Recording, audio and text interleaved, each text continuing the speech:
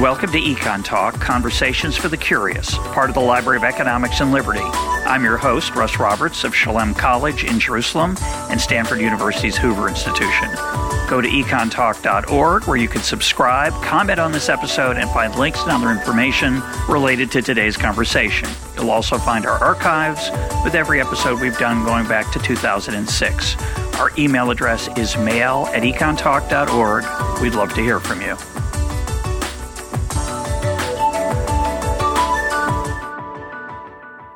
Today is October 18th, 2021, and my guest is economist and author Emily Oster of Brown University.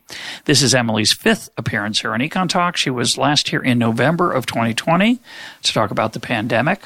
Our topic for today is her new book, The Family Firm, A Data-Driven Guide to Better Decision-Making. Emily, welcome back to Econ Talk. Thanks for having me back, Russ. It's nice to see you. Good to see you, too.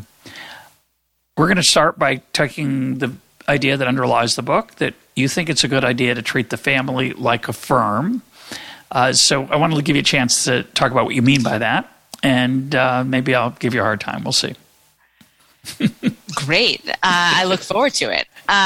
So, when you say treat your family like a firm, I think in some ways the first thing that comes to people's mind is the idea that like your kids are there to be profit maximized and this is some kind of like weird business thing. Maybe is that what came to your mind, Russ? A little bit, just because there's a famous paragraph that I love and listeners know I love out of The Fatal Conceit by Hayek, where he talks about the dangers of taking the family out into the macro economy, the macro world of our interconnections with strangers and commercial interactions, that is a dangerous thing. And similarly, he says it's dangerous to bring the economy into the household. And that you, in the one case, you're going to lead to tyranny. In the second case, you're going to destroy the family. I don't really think that's the risk at your part, but it did cross my mind. Yeah, that's interesting. So, I mean, when I say that we should sort of treat our family like a firm, I think for me it is really about the deliberateness with which we make choices, and that when we are at our jobs, we're very comfortable with the idea that the decisions that we make are interconnected, that when I make one decision about a project, it's related to another project, or when I make one decision, when I think about, do I want to be on this committee, or should I be the department chair, that we think about how that's going to interact with all the other pieces of our professional life. But then when we are in our family, we often make decisions about the activities we're going to do almost without thinking about how they interact with everything else. And so we can often find ourselves in a case in which we haven't recognized the interconnection of the decisions, we haven't made them deliberately enough, and then we're living a life that's quite different in structure than we had hoped that it would be. And so the pitch is really take some of that deliberateness from the sort of work life and put it in family decisions, give them the same kind of attention that you would to decisions that you make in your job. And I will say sort of there is a little bit of an aspect of this that I think is less comfortable for people, but which I try to push them on a little bit, which is when we are in our family and making choices, I think we often have this idea that like, because we love each other, it'll all work out. Like because we love each other, like everything will be great all the time. And I think that's, loving each other is a really important thing about having your family. But just because you love each other doesn't mean that you are like necessarily going to be perfectly aligned on, whether you should do the following extracurricular. That's not about loving each other. And I think we can separate a little bit some of these kind of day-to-day logistical decisions from the question of whether we love each other. And if we could be a little more detached about some of those, we might be able to make better decisions, and then we might like each other better. It's almost like we want to like each other. We already love each other, but if we don't make good decisions, we're not going to like each other. Yeah. There is this illusion, I think, especially among unmarried people, that married people don't disagree. And if they do disagree, of course, they don't argue. And if they do argue, they don't get loud or have fights because they love each other, right? That's why you get married, isn't it? But that's not the human condition exactly. No. So I just want to mention that the things you were mentioning about when you were talking about what you meant by the deliberateness and purposefulness of the firm, there is an undercurrent of the book. I would say the focus of the book is on to some extent on data, and to the extent there's evidence for some of the decisions you have to make as a parent. But this undercurrent is the one I think you just emphasized now, which is the one I find so interesting, is what I would call the other piece of the economist toolkit. Yes, we have econometrics and statistical analysis. You know, and listeners know that I'm not as keen on that as some are. But the other book, to say it lightly, says Emily. But the other side of our toolkit, which is the idea that there are unintended consequences, that there's opportunity costs when I choose one thing like extracurricular activity over another, that it's complex and that doing something here will affect something over there. And then there's collective decision-making and public choice problems, because not only are there often two parents, but there's kids with voices and urges and desires. And I think economics has an enormous amount to say about doing that well. And I think it runs through the book, and the deliberateness piece of it runs through the book. And I think I've never thought about it before, but those pieces I just named, opportunity cost, unintended consequences, complexity, those really, dealing with those, deliberateness is really helpful. Data helps too, but if you don't have it, even just being deliberate is helpful. Yeah, and I think, for me, there was a sort of a little bit of a journey in this book moving on from the earlier books, because both of my earlier books are very data forward. That's kind of that's my space. And so when I was writing about breastfeeding or sleep training or the swaddling or all these like little kid choices, there was much more of, okay, here's the data. And, you're going to have to make your own decision about it. But in some ways, the data kind of like, you see the data, then you make the decision. It's sort of the data is directly linked to that. And there wasn't as much of this other stuff in the background. When I came to both this era of parenting, of my kids are now in elementary school, and to sort of writing about it, it became very clear that there was much less of that kind of data directly linking piece, that in some ways a much more important set of choices or scaffolding or tools that we were putting in place were about how we can think about opportunity costs, how we can think about the complexity and the interactions of these decisions, how we can negotiate with each other, with the kids, to try to get to something that that sort of privileges the things that everyone cares the most about, while recognizing that like every hill you cannot care the most about all of the things, which I think is in some ways like a hard part of this, is to say, okay, well, you can't just say, every single thing that we do is the most important to me. And as I tell people at the beginning, like, write down, like, what are the 3 things you most want to do every day? The 3 things that are most important to you. And it's 3 things. It's not 50 things. It's not like, also we have to exactly eat this for breakfast and do exactly this and this. Like, they can't all be your hill to die on. You have to have some priorities, and we have to sort of work together with the fact that not everybody's priorities in the house are exactly the same. I just want to mention to listeners that the very first episode of Econ Talk is called The Economics of Parenting. It's with Don Cox. It's one of my favorite episodes. It's a lot of the early episodes I'm ashamed of because my interviewing skills were so awful. But Don Cox is a great guest, and I recommend that episode, which tries to take some of the things we're talking about in terms of economics and applying them to the parenting challenges. One of the things that you don't talk about, I don't think, but again is sort of a sub-theme of the book, is how to deal with your partner if you have 2 people trying to manage the household instead of one.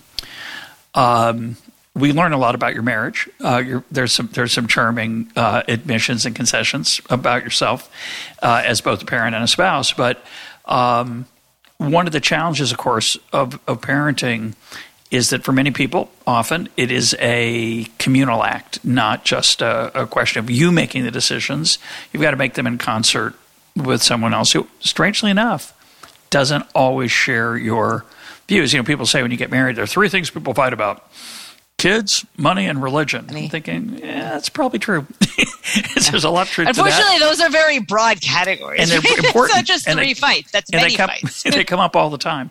That's the other part. Yeah. But talk a little bit about that, because the part of the challenge of taking, I think, a deliberate approach toward raising children or anything in married life is that you do it with another person who doesn't always share your views. Yeah. So I would say one of the most interesting reactions I've gotten to the book is people who said, well, this is like writing down, what you want your day to look like and what your priorities are and what your mission is. That's great if you get along with your spouse. If you get along, if you guys are great, then you just write it down like that's great. That's great for you. So nice that you're like your spouse. But I don't agree with my spouse about anything. And so we would never want to write this down. And I think I would sort of push that back, and I would say actually that is exactly the scenario in which you do need to surface this, right? If you agree about everything, what's the point of it? Like, yeah, sure, maybe it's helpful to sort of articulate things in writing, but if you're actually totally aligned, then you don't need any of this. This is most useful, I think, when you are expecting to encounter or you are encountering conflict, in part because any conflicts you have about the key priorities in your family, they will be surfaced. If I think having dinner together every night is really important and my partner does not, it's not that we're going to avoid having conflict about that. We're not getting around that. That's every day. Somebody is going to be angry, right? But if you say, okay, let's sit down and talk about this is important to me. It's not important to you. How are we going to come together and have something where I feel valued and you feel valued, and we're sort of surfacing that conflict in a moment when we're not angry? It may be that you're still fighting about it. Maybe that you still disagree. But it's better than fighting about it in nitpicky ways every day. And so it's like sometimes people feel like there's an opportunity to avoid these big conflicts, and I think in most cases there isn't really an opportunity to avoid them. If they're important, they're going to come up. I mean, it's a really interesting question, right? People often will say, I think to other people, marry someone who shares your values. Your values are a very long list often. And you've never raised a child usually before you get married, for most of us. And we find out we're in a situation totally unprepared for it. And we're shocked to find out, or thrilled to find out, that the person we're doing this with either doesn't agree with what's obvious, or thank goodness, oh yes, he kind of sees it the same way. But even that phrase, raising children that sees it the same way, that's a pretty tough thing, because it's a long list of stuff. It's multifaceted. Yeah, and I think it's basically impossible to imagine even the most aligned people would agree on all aspects of how you want to do this. I mean, it's just, and everything is new. And so, all of a sudden you come up to, and, one of the things where Jesse and I are largely pretty aligned, but I think we have there's some lack of alignment on sort of physical freedom to give the kids. I am much more in the camp of it's fine if they're as long as we sort of have a sense that they're safe, it's fine for them to run around. I think he's much more cautious about that.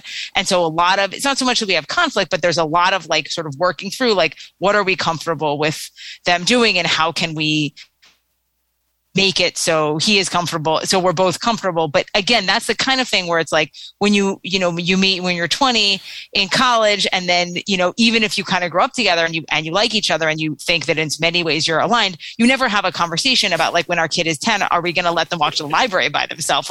That's not it doesn't come up, and nor should it, right? We cannot write complete contracts on this. And the question is, given that your contract will be fundamentally incomplete on many dimensions, how do you have a process in place for when that comes up, that we're not just arguing about it or having somebody be uncomfortable, that we've actually worked through it? And I think a lot of the stuff in the book is really sort of tools to help people work through those questions when they do come up. Just to add one more thing on marriage, it's not the focus of your book, but you're pointing these out resonates with me. This idea that it's useful to surface them when you're calm and not in the middle of the thing, in the middle of the issue that you don't agree on. I think one of the great challenges of any kind of human interaction with a friend or a spouse or a family member is that if you're not careful, you get in these ruts of behavior. And I think of it as sort of a text of dialogue that, you speak your line, you know exactly what the other person's going to say back. You're waiting for them to say it. So you say your line. You're too protective of the children. Yeah, you don't care. You're taking too many chances. And it just escalates. And that kind of pain in the pit of your stomach is just one of the least pleasant aspects, I think, of being married and of what could be a more happy relationship. And I think the idea of having that conversation in a calm way and also being aware of the differences when they do arise, when that situation sort of falls on you that suddenly, oh, yeah, the kids got to go off on their own because so-and-so couldn't be there. And you're thinking, well, that's fine. They'll just go on their own. And the other person's going, and that being sensitive to the other person's difference from yourself, I think, is a really important part of a good marriage. And to do it respectfully, even though, of course, the other person's a lunatic, right? I mean, how could he be so paternalistic and overly concerned and not letting that kid grow on their own? I mean, what's wrong with them? But you actually have to kind of step back and think you maybe possibly have some issues yourself. And I think when you can do that, which is really hard to do, and I've been married 32 years, and I'm a little better at that than I was 32 years ago, but wish I could be better still. It's hard. Yeah, no, it's hard. And I think it's particularly with kids where you both care enormously and it's kind of like it's the thing I care the most about, and I want to do it right, and you want to do it right, and so like that brings sort of these kind of conflicts up in ways that are very different than the conflicts that you had before kids around who's doing the dishes and did you do them right, like the sort of emotional balance on those things. But you're not talking about like the toothpaste cap. I mean, that's important, but the dishes, you're right. Yeah. That's a silly thing. Exactly. I was kind of who replacing the toilet paper and the toilet paper holder. I mean, which way it goes, up or down. Yeah. Oh my goodness, important. One of the things I think that's hardest about being a parent is being self-aware about how much you care. Because of course you care about your kids. Everybody knows that. There's so many times I've seen parents do irrationally cruel, arrogant, obnoxious, vicious things to other people because they think their kids are in some kind of, not danger, not physical danger, that you understand, right? But just sort of a little bit of emotional danger. And, we have some really powerful buttons there that are deeply embedded in us. And I think, if nothing else, I think it's helpful. The deliberate part of this is helpful for thinking about that too. Yeah, I agree. I think that there's the for me, I would say one of the hardest things as a parent is to try to let my kids work through conflicts and work through issues that they're having on their own. Yeah. When I basically want to go in and, like yell at the other parent, yell at the other kid, like, yell at the teacher, it's in some way, you feel your kid is wrong, is being wronged, and it's just hard to let them. It's hard to let them kind of work through it themselves. I think it's important, but it's hard not to be a jerk about that. Yeah, no, it's there's that great scene in It's a Wonderful Life where Jimmy Stewart loses it and screams at this poor innocent teacher because his daughter's got a cold and she let him walk home without a coat, and he's like yelling, and then the husband calls back or punches him out in a bar. I can't remember. I think he punches him out. Anyway, people get irrational, and my wife, as a high school teacher, has been yelled at by people. I'm sure. And I say to her, and it hurts. It's not nice. It's really a mean thing to do. But easy for me to say. They're not yelling at me, but they're not yelling at you. Yeah, but I always think, yeah, it's just their kid. It's embarrassing, but I get it. It's kind of hard. Let's talk about what you call the big picture approach. You say without much expansion that it's a good idea to write a mission statement, which is another way you're bringing some of what we might call business sense or work sense into the job of being a parent. That's easy to say. I'm curious what you think about that. You didn't spend a lot of time on that. What, not the mission statement per se, but just when you think about keeping things in mind, big picture wise, first talk about why that's important and what do you mean by it? So I think it is really what I'm sort of intending in this space is for people to sit down and think about what are the pieces of their family life that they they most value, that they most want to prioritize. And I think for different people, they are going to come to that. That's going to be helpful, sort of coming into in different ways. So I think in the case of our, like sort of my family, we tend to be like very practical. So a lot of the most important parts of that for me are not actually the kind of what is your sort of overarching mission, but literally what are the like 3 things that are most important to you to do. Like what are like the things you want to see happening every day or every weekend? So I think, so for us, like having dinner together is a very central thing that is important to both my husband and I. And so that is like, I would sort of put, if you said like, what is the thing you want to see in your day every day? It's like having dinner with the kids.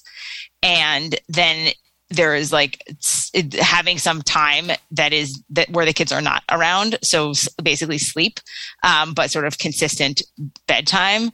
But you can sort of see that those things are they're not kind of like, they're not a big picture value. They're really like, this is something that is important to me to do.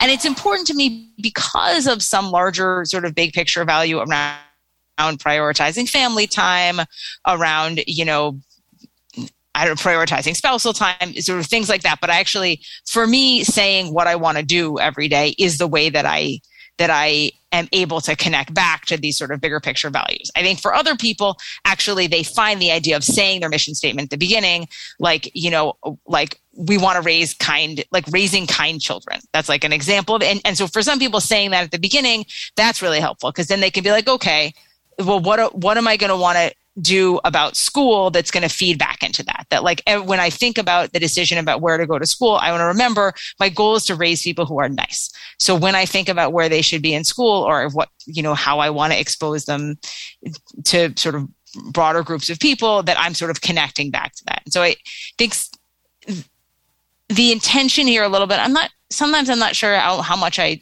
achieve this in the book. So I'm interested in giving people a suite of different ways to think about how to identify what is most important to them.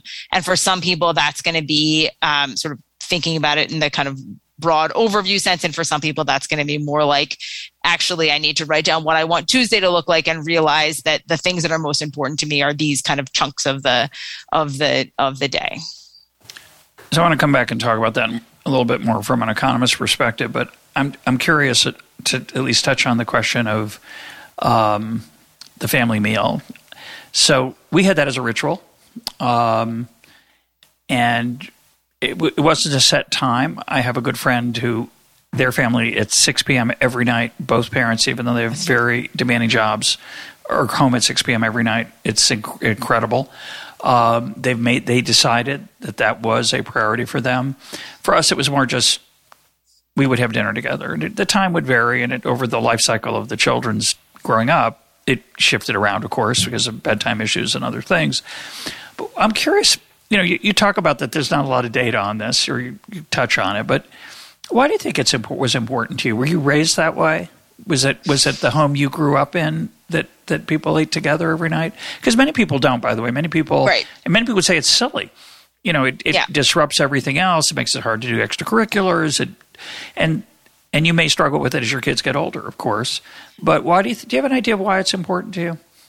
Yeah. So I know, I think why it's important to me, which is that it was how I grew up.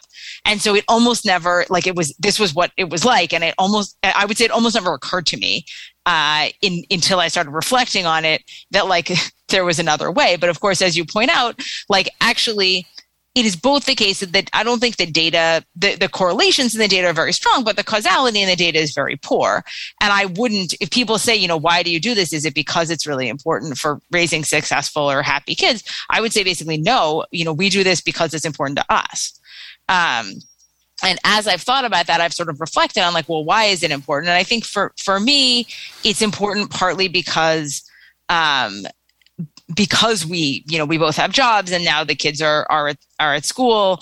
And in the absence of this kind of thing that we have put on the calendar that we have said is important, I would worry that we wouldn't sort of have those moments to connect, right? And so It's not that those moments to connect need to be at meals. It's just, it's convenient because we're all eating. Everybody has to eat anyway. Yeah, no, I think I think I'd never thought about it really. It was my wife's rule that I was happy to acquiesce in.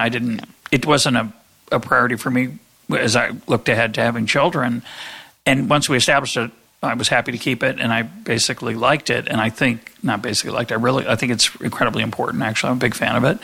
And in particular, without phones. I struggled with that sometimes, when you get the notification, either the sound or the vibration, you tend to take a peek at it. And that was against the rules in our family. I didn't always keep the rule, but I tried when my kids were around. But I think it's just an application of the quality time idea. And, I had an interesting interaction on Twitter with a little bit with Ryan Holiday. He said, there's no such thing as quality time. All time is good. And there's some truth to that. But at the same time, I do think the idea of a privileged haven in time of to just interact. It's nothing. There's no agenda. Although I've joked on the program, I did teach my kids a lot of economics at that dinner table and quiz them on statistics and all kinds of things that they may regret, and it could have been a terrible mistake to have family time at dinner. But it does give you that time of that. It creates more than just a minute or two. It's more of an oasis. That's somewhat large.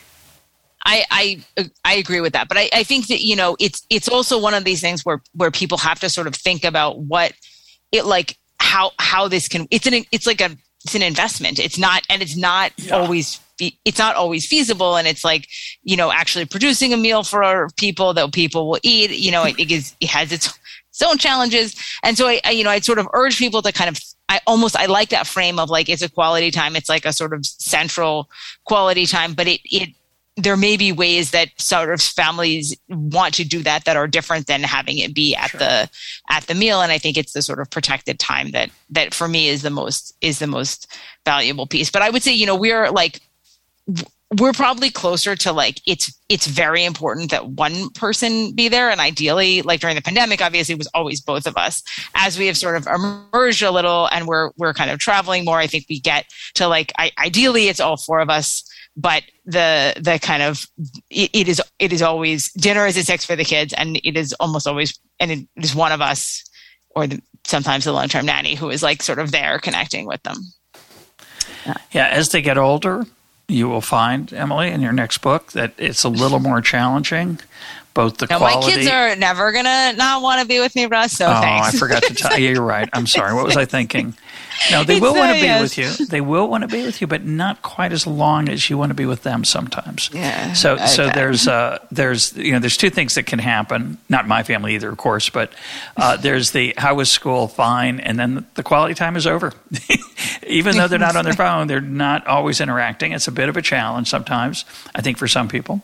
And then there is the I've got to go, I've got work to do, I have homework, whatever, and they jump up from the table 7 minutes after the food was put down. If you're not, and you push back against it, but you can't push back against it as much as you'd like because you don't want them to be miserable at the table either. So it's a challenge. I remember when I was in high school, my mother had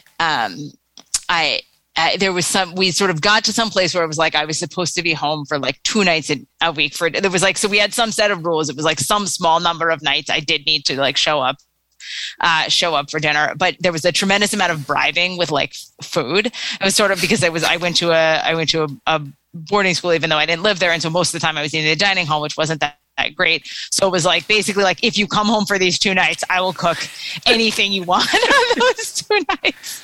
So yeah, it counts though. It's important actually. It counts. I mean, she's a really good cook. And those meals are immortal. They're part of your self that you'll always treat them. I'm sure you remember some of what those meals were.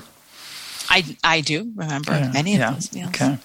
And I do want to say, by the way, I don't like to stereotype teenagers, and my kids were overwhelmingly wonderful in their teenage years most of the time, and I was very appreciative of that. But it is age appropriate. It is it's age appropriate to want to separate there. Yeah. Absolutely.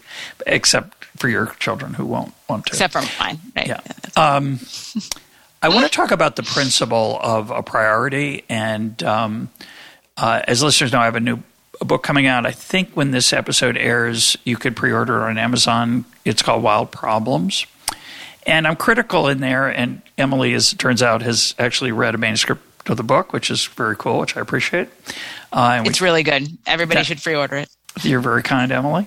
One of the things I criticize in there is the idea that we should be maximizing all the time. And in certain senses, it's a straw man of the economist's view.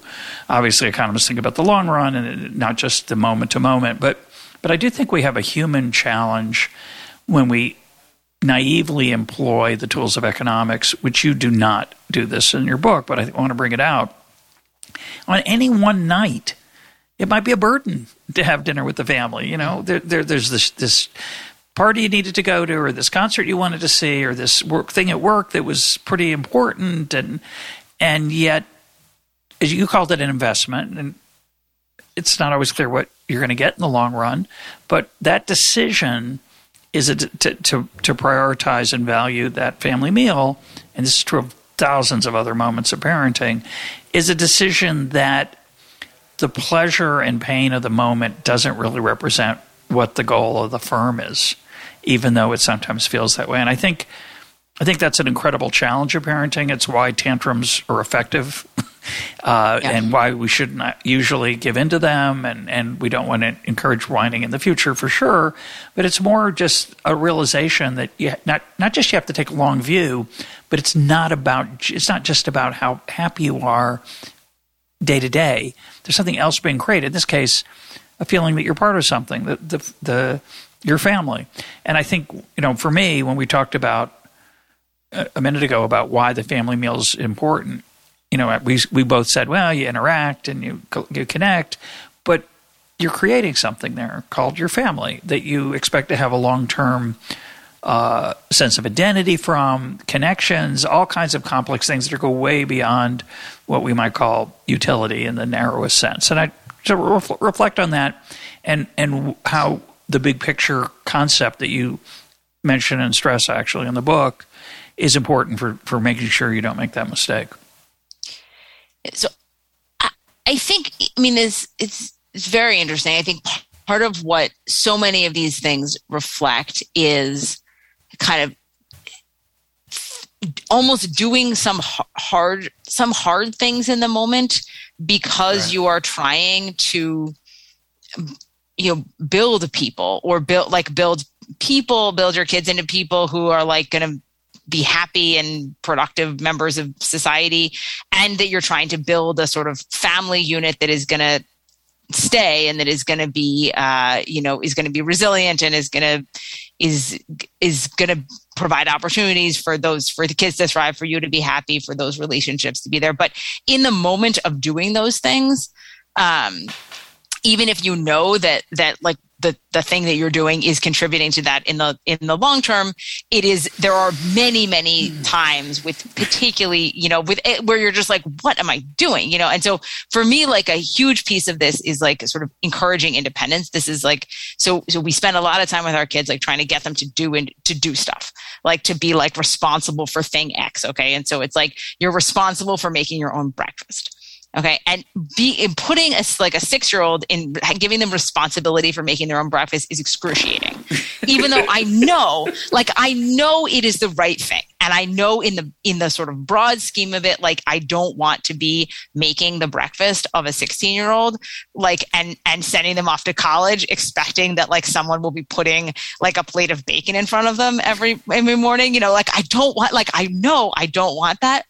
But the sort of like, I can't reach the bowl, I need a step stool, where's the milk? Like the sort of the kind of getting there in many of the moments is hard, and you want to be like, all right, I'll just do it. Like, I'll just do it for you. And I think, or you want to just say, you know what, like you're not willing to sit at this meal, or you're whining about what we're serving, or you're,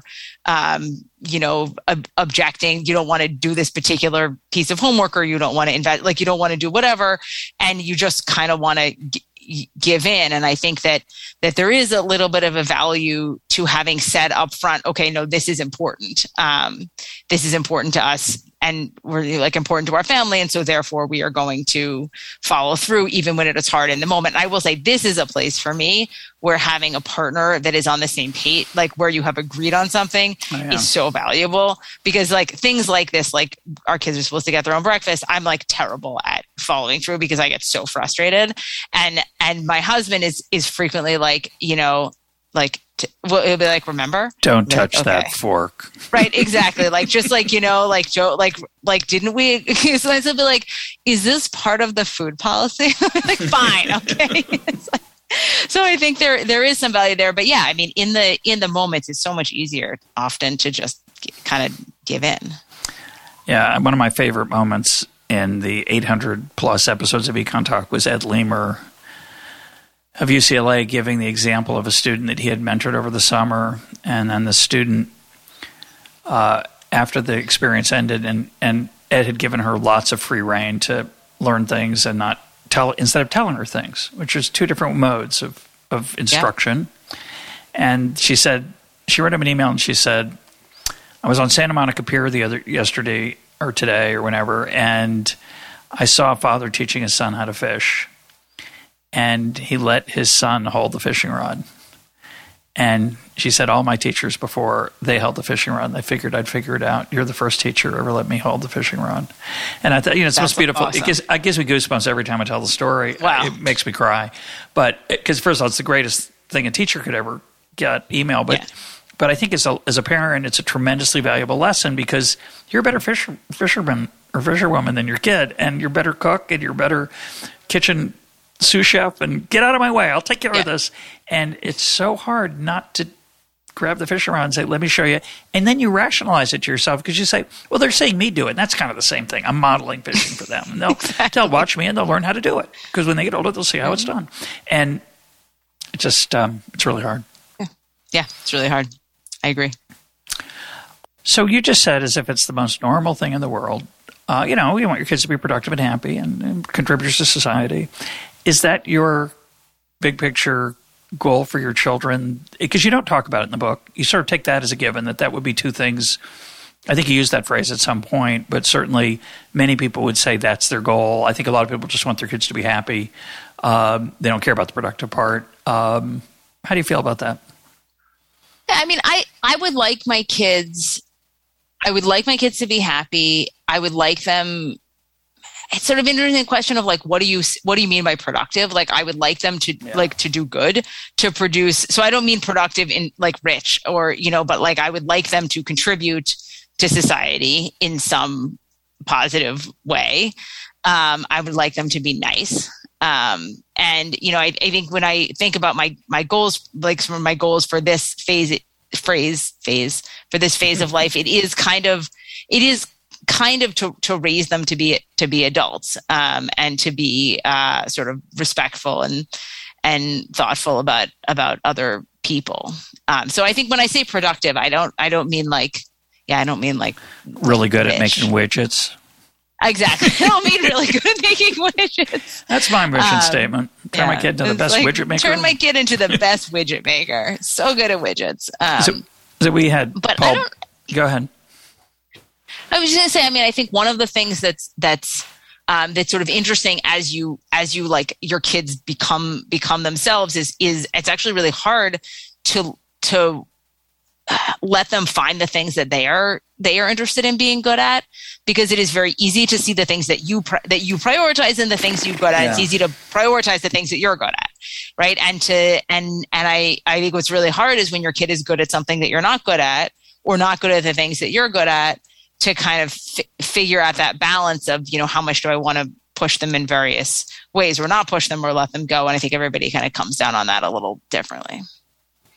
Yeah, I think it's a fascinating thing that we want our kids to be a lot like us, even though we don't want to be like our parents. There's a little paradox there for folks. Yeah. You might want to chew on for a bit. Think about that. Yeah, I've never thought about it that way, but I think that's kind of sums it up. And we have an episode coming out with Paul Bloom that you haven't heard yet. It's not out, but it's recorded, where he quotes Dan Gilbert, and I'm going to invite Dan to the program, by the way. So, you know, Paul and I both disagree with Dan, at least the way we understood it. But Dan had this image of, suppose you could sit in a swimming pool with a drink in your hand, and it's a beautiful day, weather's perfect, nice breeze wafting over the pool, and that's 95% of your day. Really pleasant. And then the 5%, it's kind of a downer because you're sitting there feeling guilty that all you do is sit in the pool all day. And the way I understood Paul's summary of Dan is that, really, is there anything wrong with sitting in the pool? If you're happy, and Dan's proof, according to Paul, I think this is based on a private email, so that's why I'm being somewhat uncertain about it. Well, wouldn't you want your kid to have that level of happiness? And certainly compared to the reverse, 95% of torment for 5% of meaning or productivity or whatever you decide is the thing that should be other than the pool. And I don't agree with Dan Gilbert as I understand it. And I'll just say it this way. I don't agree with the idea that if we're happy 95% of the time and the other 5% of the time we just feel guilty about it because we're not doing anything else productive. I don't want to live that life. I don't want my kids to have that life. They may choose to. But what are your thoughts on that? Yeah, I mean, I don't. That isn't the life that I would want, and I think I would not want that for my kids. I would not want that for my kids either. But it's sort of an interesting thing to think about. Like, but why? Like, why not? Yeah. What is it about the? And I think part of it is that the sort of the highs associated with success after struggling, or with sort of thinking like, I worked hard at this, and I achieved it, or I worked hard at this and I feel good about what came out of it, or what, like, I think those highs for me are very high, and worth the sort of struggle pieces. And the sort of happiness of sitting in the pool feels flat in some ways. And I have never tried to sit in a pool for that, to invest in that way. And so I think part of what is interesting for me is that, like, I have always, and you're probably like this too, like, sort of thought about professional success and success in these various ways as kind of like, okay, you work and you work and you work to get this thing and like to get the next thing and to achieve in various ways. And I'm very happy. Not 95% of the time, but like in a sort of broad sense, I'm very satisfied with like what has been wrought by that approach to life. But I think there is a question of like, is that the only way that one could, be happy? Well, I think I've spent 5.5 hours talking to you, Emily. I don't know you very well. Mm-hmm.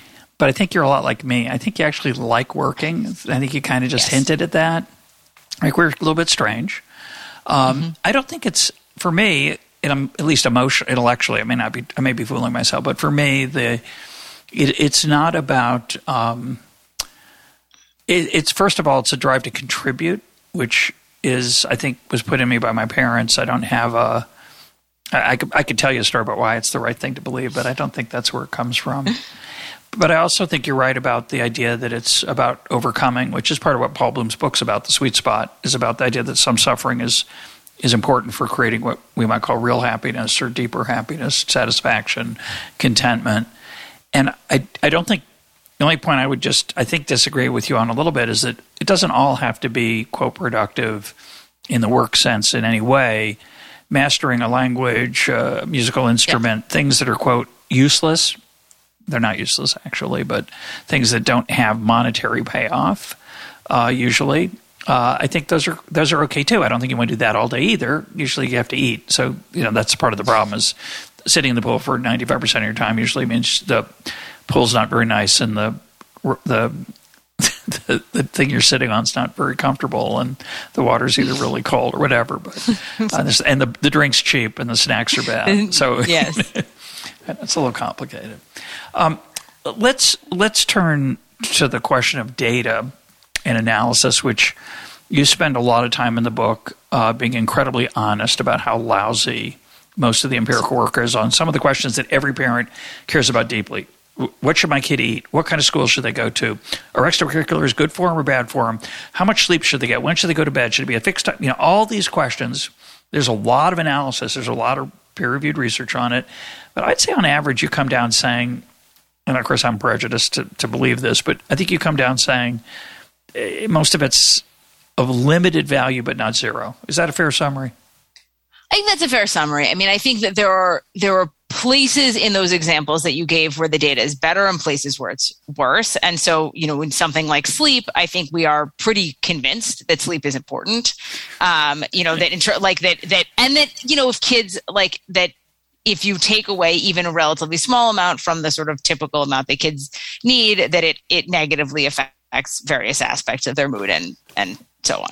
I'm pretty sure parents in 1437, before R.A. Fisher came along, and the more sophisticated firms today have an RC. Now we know that from an RCT. So some of the pieces, and I think it's fair to be like, okay, well, the places where you had really good data, it was totally obvious before. Okay, fair enough.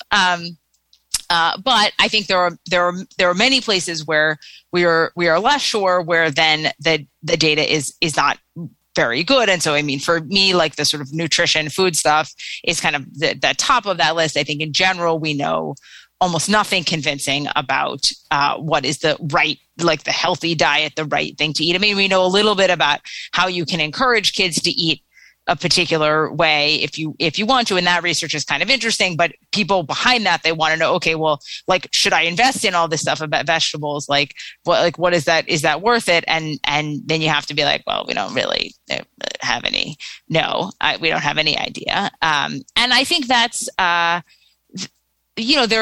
are ways in which that's very frustrating, particularly in a space where I almost think we've started to get, and maybe this is partly the fault of people like me, to get into a world where we think of data as like the way to get the answer.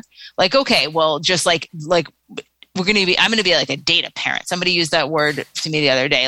You're like the head of the data parents. Okay. And that, somehow doing that, being a data parent, is about thinking that data is going to give you the answer to everything. And in some ways, some of the message of this book is like, in these choices, data is almost never going to give you the answer. It's a part of it. There's evidence you can collect that will help you inform some of these decisions, but it's not going to be the answer. And there's too much heterogeneity across kids. There's too much heterogeneity across choices. The data is too limited for it to ever like really be the answer. I think that's frustrating because you want to get it right, and it's very hard for people to realize that they're going to make these choices and they're not going to know if the choice is correct. They're just going to have to do it. And they're not going to know ex post either. I mean, that's the most challenging, I think, part about this as a parent. You make a decision, you think it's the right decision, and you see the outcome and you have no idea if it was the right decision because there's so much else that happened along the way. And I think that's right. I mean, I think there are some more mundane decisions where I think we do have an opportunity to like evaluate later. Was it right? Okay, we choose to, but I don't think people always do it. But I think sometimes you say, okay, we're going to choose to do this like sort of high intensity extracurricular. There should be an opportunity to follow up at the end of that and say, okay, like, should we do this again? Right? Was it the right decision to do that? But in anything that's like sort of big decisions, like, did I adopt the right kind of priorities? Was it right to invest all this time in having these family dinners and going to sleep early? Should I have moved to a different city and put my kids in a different kind of school? You'll never know the answer to that, and not ex ante, not ex post. And one thing about the book that I think is very useful is that, not as much for me personally because my kids are now older, but for people with younger kids that will soon be older kids and with lots of decisions to be made, is that, I like to say parenting doesn't come with a manual. I send you out from the hospital and it's really irresponsible. You've got a car seat by law usually, but that's kind of it. And you really don't know what you're doing. And I would encourage, when you think as a parent about the big picture, I would encourage would-be or current parents to talk to other parents, because there's so many things you don't think of, you don't know about. I think one of the values of your book to people with kids who are struggling with these issues is you give a lot of different examples of pluses of different choices that you can make on these trade-offs. And I think for a lot of parents, it never crosses their mind. I mean, they don't think about what's important often. I didn't. I struggled to do that. It's just hard for anybody to remember those things. And, I have a friend, he's amazing. He's got his children younger than me. He's always asking me, how'd you deal with this when you were a parent? And I always think, first of all, it makes me feel really good because it makes me feel important. I love that. We all do. But I think it's possible he could learn something. He may not agree with it, may not take what I say as personally useful, and may not implement it. But I think it's such a big space of what you can do as a parent, and I don't think any one parent has only the vaguest idea of what's going on. And it's good to talk to other parents. Yeah. I think it's good to, I almost think when you're thinking about what do you want your day to look like? What do you want your time to look like? To just be like, what are the different ways people do this? Because I think we have some image from our own childhood, from our partner's childhood, and you can get into that's the only way. And actually, no, there's often many good ways to do these things, and many different approaches, but you never find out what they are unless you ask. And people figured out all kinds of things that they turn just trivial things like what gives them pleasure as a parent, or creates good things for the family. There's a lot of innovation that goes from trial and error that happens on the ground, and your book has lots of examples of it. So I think that's extremely useful. But I also encourage people to talk to other parents generally. I think we all have a lot to learn. I want to come back to this question of heterogeneity in the data. A couple places, and I think this is a general problem in econometrics and data analysis, and I'm curious if you agree with me.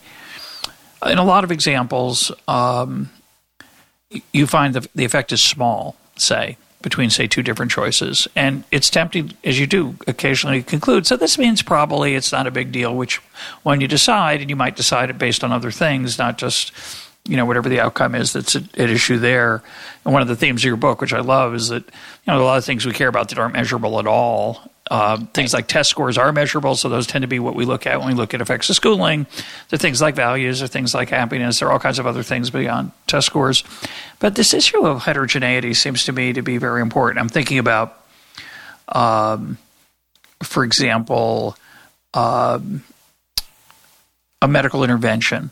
And we've had a lot of guests on the program who find that a lot of medical interventions either don't work or have negative impacts compared to what they're expected to do. And I wonder if I think that's true on average, but I wonder for some extreme cases, just to take an example, we were talking recently with Johan Hari about depression. He's very skeptical about the value of pharmaceutical intervention, as am I. And is it maybe the case that many antidepressants have no impact, but that for some people they're life-changing, and it's not just random that they fooled themselves into, because it was exposed, they figured it must have been the drugs, but actually they were life-saving, or other things like that. And I think especially for child raising, one of the challenges is not just stuff isn't measurable. You have much more information about your children than the data analysis can possibly look at. Subtleties about jealousy or needs or urges or insecurities. And so I think we often do things as parents that would never be in the data because you don't have a data point on insecurity, say. And I just wonder whether the overall findings of small effect may mask important effects for a very small subset of children under duress or challenge. Yeah. I mean, so I think in general, treatment effect heterogeneity, which is sort of what you're describing, is like a challenge. There's already, if you sort of talked about, the data is already very weak, even if you're looking at often at average effects, to try to separate out different groups, I think is even more of a challenge. I think part of what, in some ways, part of what is what has to go into this decision making is what you know about your kid, and many of these things, like what's the right school. Well, that's not like, there's not an answer. There's no answer to that question. There's no answer to that question. And as people talk about, one of the things I talk a lot to parents about is like sort of private schools versus public schools, right? And so people like sort of come and say, well, on average, like, are the outcomes for kids in private schools better? Yes. Is the sort of causal effect positive? Is probably positive. Is probably small. Who knows? The data is not very, very good there. You can kind of work all through that.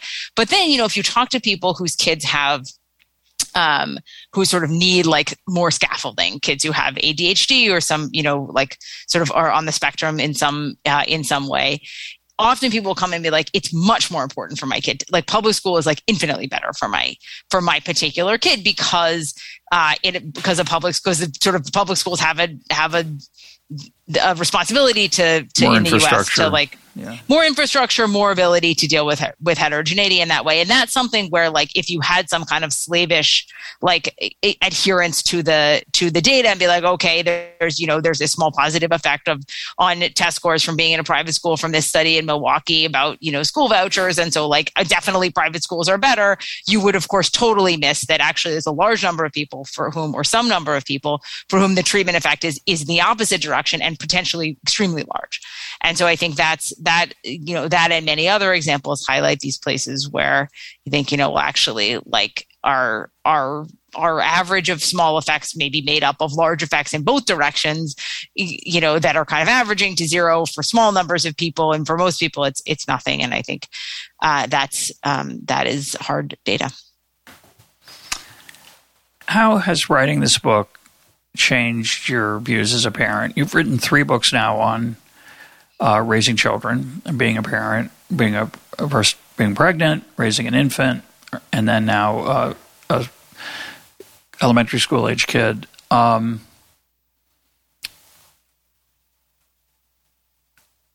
wonder if day to day being an author about parenting makes you think about it more, first of all. And secondly, did writing the book change anything you actually do in your family that as a result of writing it? Yeah, it did. I mean, it's interesting because both of the other books that you're comfortable talking about. It's none of my business. Right. No, that's all right. I think what was interesting for me is both of the other books were very much like sort of written like almost post the experience. So, I wrote a lot of Expecting Better while I was pregnant, but I kind of like finished it after what I had once I was done being pregnant, at least the first time. And then when I wrote Crib Sheet, like, it was sort of like I was writing it kind of as my younger kid aged out of the sort of age range of. So and people ask like, well, was your parenting influenced by what you did? It's sort of like, not really, because I was like looking back. It was too late. It was too late. It would have been, but this book is sort of was very much written in the midst of like when we're doing this, when we're sort of parenting this age. And I think it has influenced, some of my choices, partly in the direction of just a little more like practice what you preach, which is like, I think that we were already doing some of this sort of deliberateness. I think we are probably more deliberate now than we were before about sort of thinking about how the structure of the of our lives should be. And when we have, as our kids have now gotten older and our job situation has various more complicated pieces, sort of making sure that we're kind of like writing out the schedule if somebody is going to be on sabbatical somewhere more distant, and sort of figuring out how things can work. So I think that there's been some influence there. Yeah. Now we've been talking about how the value of being deliberate, but some might say, and I even think you might even concede yourself, that not everyone wants to be as deliberate as Emily Oster. Yeah. She's really into Google Docs, postmortems on the decisions, and so on. She likes it. You like it, right? I do. But there's a certain type of person who finds that exhilarating and comforting. Other people, it gives them the willies and it scares them. Have you experienced that with the book? Yeah, definitely. So some people find, I think some people find the book overwhelming, and they're sort of like this, like, I would never do these things. And I think some people, it's fine. I think some people have more of a sort of like philosophical, like, well, this, I like to be like sort of freer, and this seems like a little too crazy. And I think that's, I think that's fair. I definitely sort of take this to a place where not everyone would want to take it. I do think that actually for many people, pieces of this might be useful. So that even if you weren't going to like run every decision through some kind of like complicated thing and be deliberate in all of these ways, I think for a lot of people, there's some value to the occasional Google Doc or to sort of stepping back and saying like, hey, when I think about whether we're going to engage in travel soccer this fall, and are we going to do 4 practices a week and spend every weekend? Like, do we want to do that? Let's just take a pause, not just decide to do that because like somebody whined about it, but like sort of take a pause on some of these bigger decisions.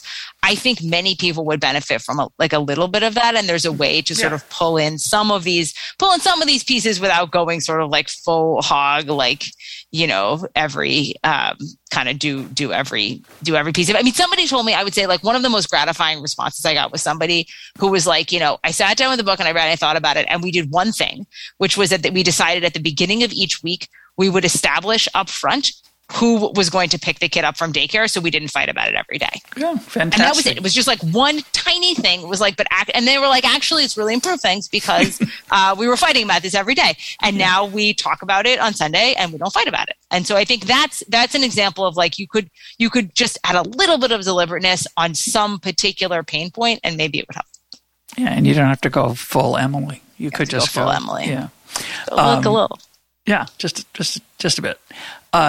Last question. Do you think you'll write a book about teenagers, middle schoolers? Is it? Do you plan on it? Is it something you think about?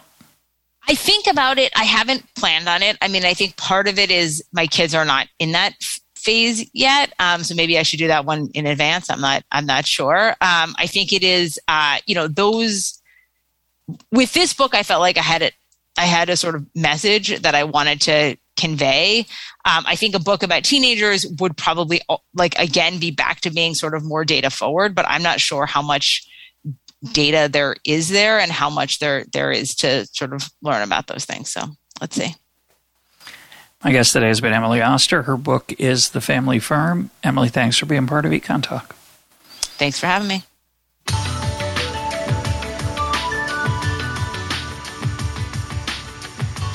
This is Econ Talk, part of the Library of Economics and Liberty. For more Econ Talk, go to econtalk.org, where you can also comment on today's podcast and find links and readings related to today's conversation.